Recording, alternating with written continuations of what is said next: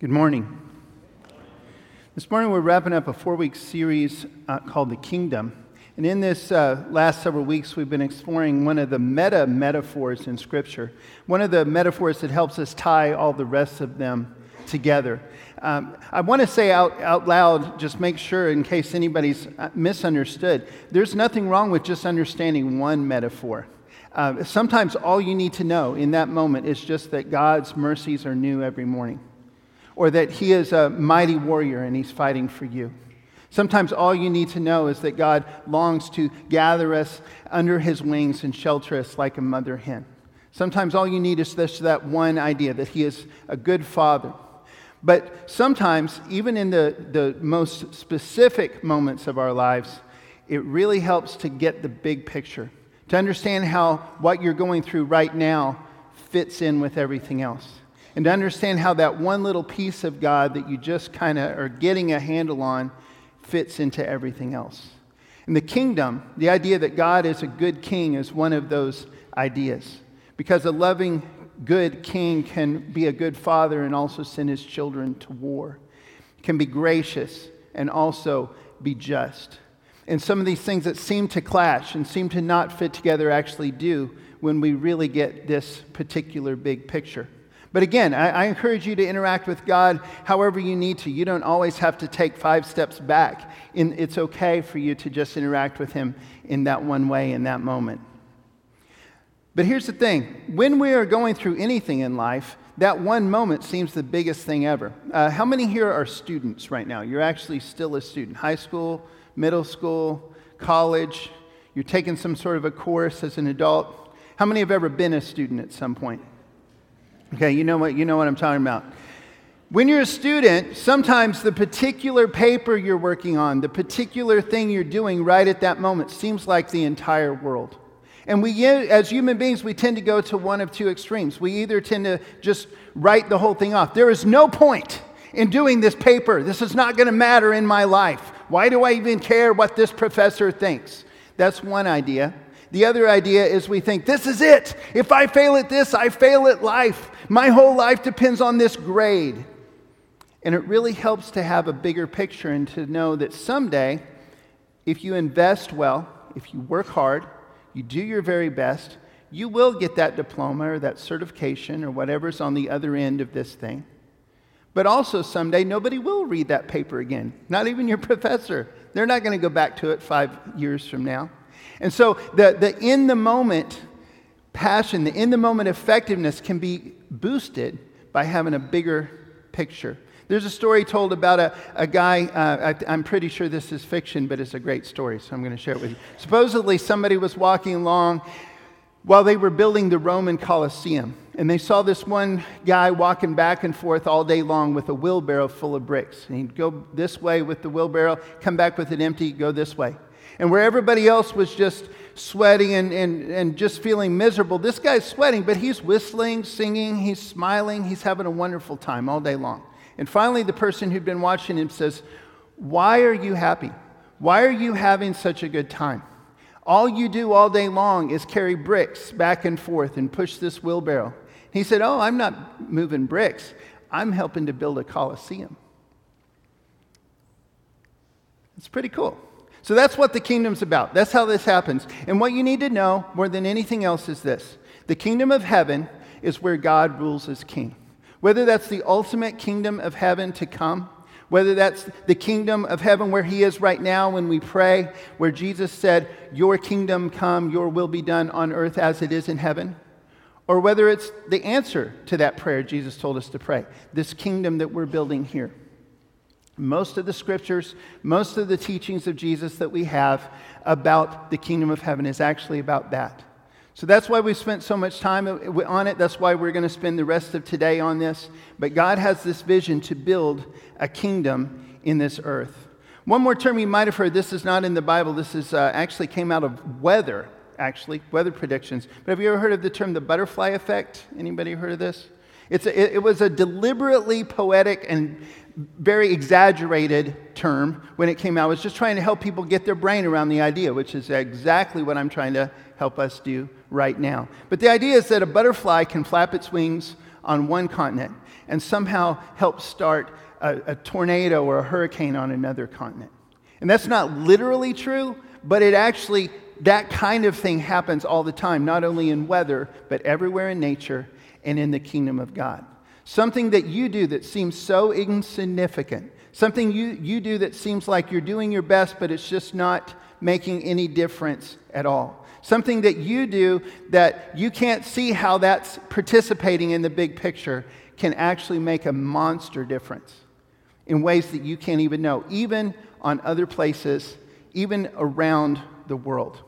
And this has always been God's vision. If you would, let's read one more time Acts 1:8. We're going to read this together. This is right after Jesus gave the Great Commission that Matthew recorded. And it's right after this, and he's saying this is how the kingdom will begin to spread. Let's read this together. But you will receive power when the Holy Spirit comes upon you. And you will be my witnesses, telling people about me everywhere, in Jerusalem, throughout Judea, in Samaria, and to the ends of the earth. And one last time, Jerusalem for us represents where we are right now. Judea is just a little bit outside of that. It's people you know, the community around you, people you can get to easily if you just try. Samaria is where we were last week. That's what we focused on last week. Those are the people that for whatever reason, culturally, socially, whatever other reason, there are barriers between you and them. We've got to bust those barriers down and build bridges because God wants his kingdom to go everywhere. And finally, it's the ends of the earth. And I need you to say this with me together. This is going to go on the screen. We're going to say this statement twice because this is important. God's kingdom vision is worldwide. Let's say that one more time. God's kingdom vision is worldwide. Jerusalem is part of the world. Judea is part of the world. Samaria is part of the world. But God has always had a worldwide vision. Don't miss this, even in common scriptures. John 3:16, listen. For God so loved the world that he gave his one and only Son, that whoever believes in him, that's whoever believes in him, shall not perish but have eternal life. For God did not send his Son into the world to condemn the world, but to save the world through him. His vision has always been worldwide. He was thinking globally on the day of Pentecost. The day the church started, it wasn't just, they didn't just happen to have some people be there in Jerusalem that day. Pentecost was one of 3 annual feasts that the Jews had that required them to come back to Jerusalem to celebrate. One of them was the Passover. That's one of the reasons why Jesus was sacrificed then. The sacrificial lamb was killed over the Passover weekend and experience. But 50 days later, here comes Pentecost, and everybody has to come back to Jerusalem. That is the day that God chose to send his Spirit and to start the church. That's why, so think about that as I read these couple verses from the beginning of Acts chapter 2. At that time, there were devout Jews from every nation living in Jerusalem. When they heard the loud noise, everyone came running, and they were bewildered to hear their own languages being spoken by the believers. Now think about this, the loud noise they're hearing. Some of that is the sound of a rushing mighty wind, the Holy Spirit showing up in a tangible way. Some of it is probably maybe the tongues of fire above their heads were making crackling noises. Maybe some of that, I'm sure that was amazing. I'm sure there were people talking, what is going on? There was probably like a murmur happening. But the thing that was really amazing to them, the thing that was blowing their minds, they were coming from all over the known world, and every single person there was hearing this message in their own language. Why? Because God wanted every single one of them to understand it. He wanted them to take it with them when they went home. I'll keep reading. They were completely amazed. How can this be, they exclaimed. These people are all from Galilee, and yet we hear them speaking in our own native languages. Here we are. And at this point in the text, there's a long list of countries, and you'll never remember them, so I'm going to skip the list. But it's a long list. Here we are, and we all hear these people speaking in our own languages about the wonderful things God has done. They stood there amazed and perplexed. What can this mean? They asked each other. I think you know what it means. Let's say it together. God's kingdom vision is worldwide. Try that again and act like you mean it, because this is true. You ready? God's kingdom vision is worldwide. It always has been, it is right now, and it always will be. And the reason that he loves Jerusalem so much, and Judea so much, and Samaria so much is because they're human beings too. And they're the first people that are being charged with taking that message everywhere else. The reason he loves us so much is because we're part of this whole big thing. This kingdom idea is worldwide, and all the little pieces matter, but they're all little pieces of a great big vision. We can't lose sight of that. There's two things we always need to remember about God. Even before he started using the imagery of kingdom in the scriptures, that started happening mostly after David's day. But even before he started using that imagery, he was already doing these two things. Number one, he was thinking globally. The second thing is he was using people. Those are two things that are constantly consistent about God. There's many others, but those are two. And if you can grab onto those, you can really get a handle on what's happening the rest of today. God is always thinking globally, and he's always choosing to use people. Sometimes that's a bad idea from our perspective, because all of us fail. All of us through history, every single group of people throughout time that have ever tried to follow Jesus have succeeded in some ways and failed in others. Every single one of us as individuals, every single one of us as married couples or families or friends, whatever group we are in, if we try our very best, at some point we still fail. And yet, God chooses to use people. The Great Commission was given to people. The job is still ours. It belongs to his people. When the prototype church began, the very first church that formed this day in Acts chapter 2, they were probably, the closest that any church has ever gotten to being exactly what God had in mind. They were really, truly living out their faith. And it was so good and so sweet and so powerful that God was adding to their number daily those who were being saved. It was so good that even the people that weren't believers had respect for them. It was so good, however, that them being human beings, they temporarily lost sight of the global vision. And things were going great in Jerusalem. They were starting to spread a little tiny bit into Judea, almost accidentally, but they kind of lost sight. So by Acts chapter 8, here's what had happened. The church started getting persecuted. And the truth is, the reason the church jumped really quickly and started spreading faster was because of this persecution. Some people believe God caused it. Some people believe that maybe we should watch for the hammer. If we don't move fast enough, something's going to happen to make us go. I personally believe he uses everything, causes some things, allows some things. But whatever happened, this is exactly what he did do to use it. Listen, Acts 8, verses 4 to 6. All the believers who were scattered preached the good news about Jesus wherever they went. Philip, for example, went to the city of Samaria and told the people there about the Messiah. Crowds listened intently to Philip because they were eager to hear his message and see the miraculous signs he did. And those of you who were here last week, or at least you've been in Sunday school, read your own Bible, somehow you probably have figured this out. The reason the Samaritans were so ready to listen is because Jesus had already been there.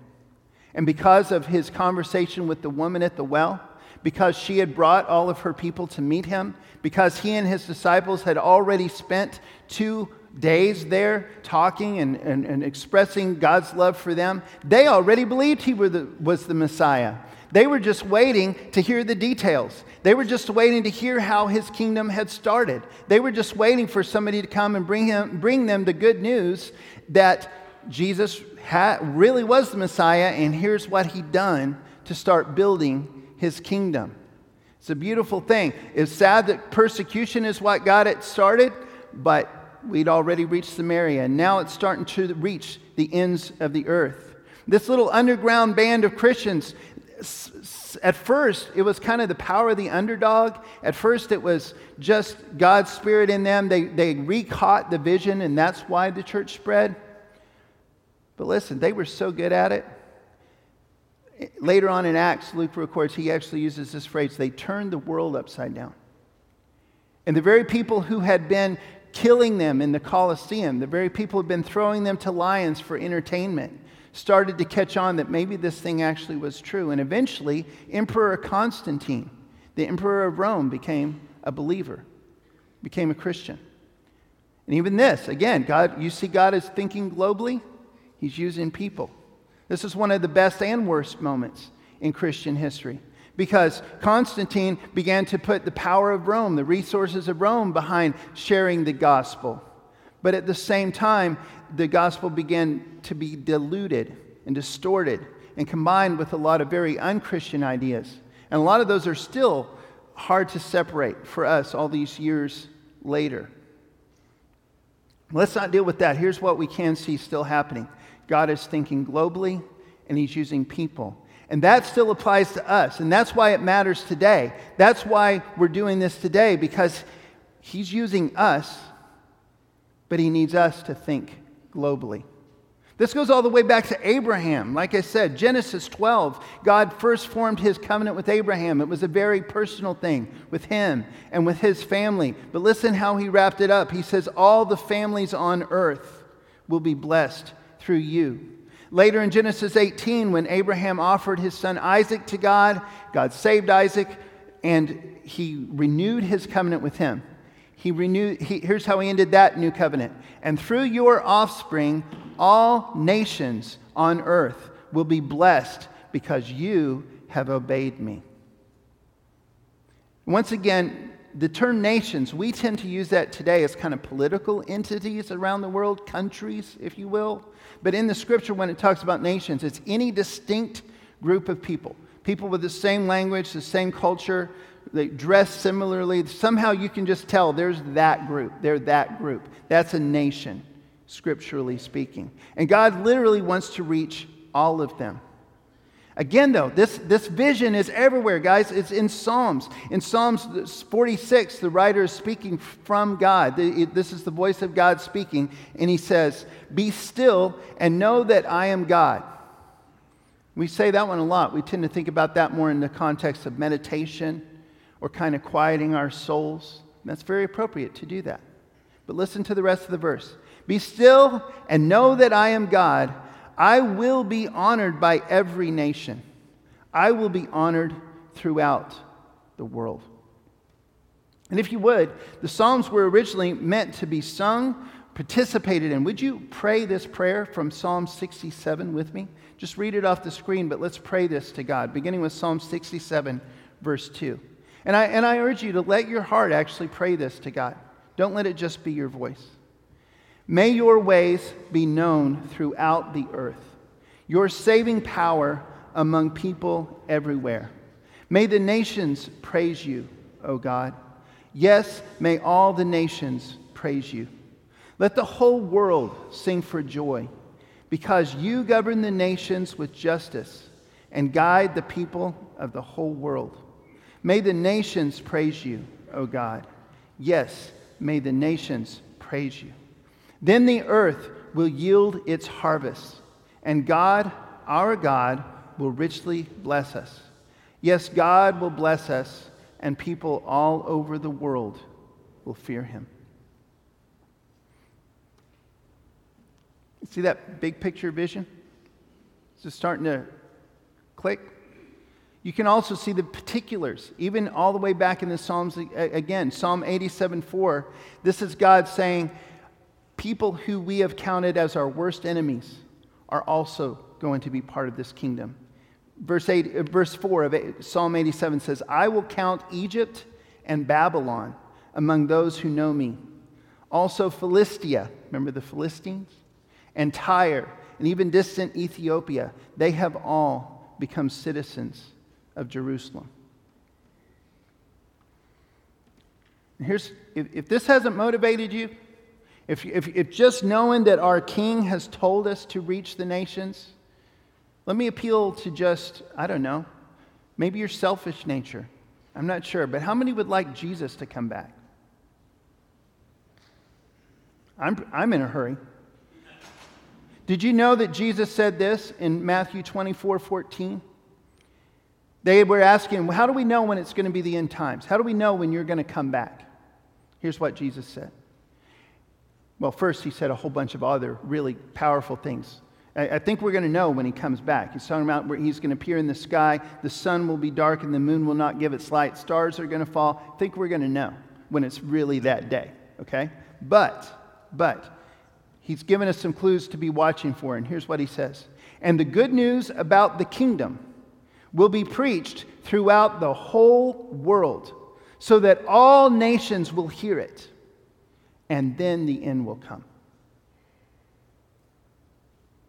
The good news about the kingdom will be preached throughout the whole world so that all nations will hear it, and then the end will come. Jesus is not going to come back until everyone has had a chance to hear the good news about the kingdom. So how close are we? According to Kairos, the latest numbers are close to these at least. We have roughly about 6,900 least reached people groups left. Least reached or unreached, that means people that they don't have the Bible in their language. They really don't have anybody there at all, any real way among them to tell them the good news. They might be able to get on the internet and talk to people in another language that's not their language. They might start beginning to have access on their own, but there's no one there that has been sent to reach them at all. That doesn't sound like that much, 6,900 nations, but that represents about 2.8 billion people that are still unreached. That's a lot of non-religious people. That's a lot of ethno-religious people. It's 275 million Buddhists, 935 million Hindus, 1.3 billion Muslims. And those numbers are growing faster than our numbers. And we've got to fix that. We can't let the lies spread faster than the truth. We can't let the hate spread faster than the love. We can't let the kingdom of this earth continue to grow faster than the kingdom of heaven. We've got to fix that. I'd like you to take a moment right now and just pray for the lost around the world. I'm just going to stop talking. I'd like you to just take a moment and just pray and ask God to put them on your heart, to break your heart for what breaks his.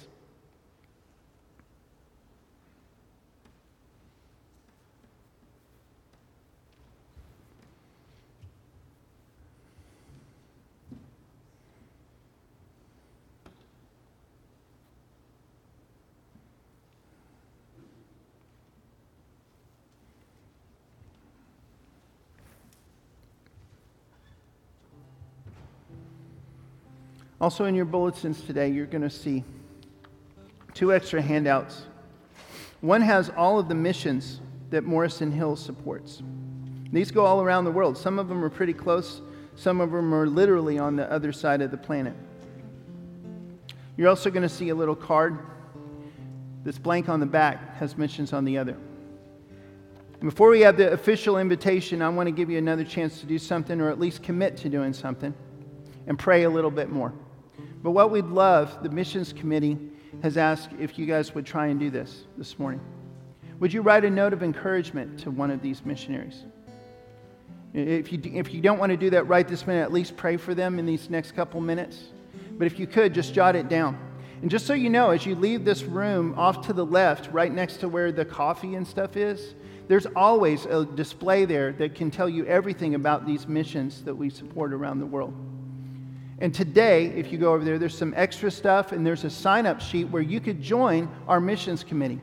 They need some people that will help us do an even better job than ever of reaching the lost.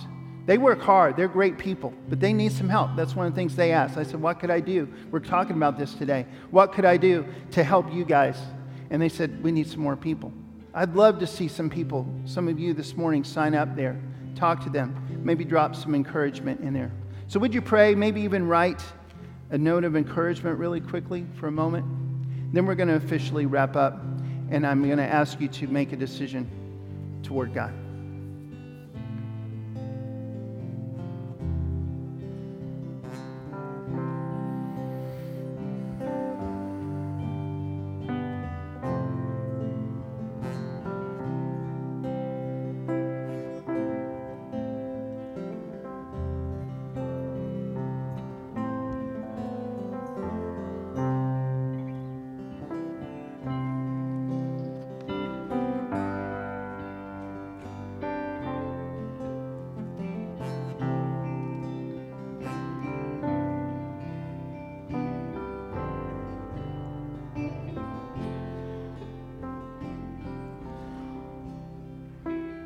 Please keep praying, and here's the last prayer that I'd love for you to ask God.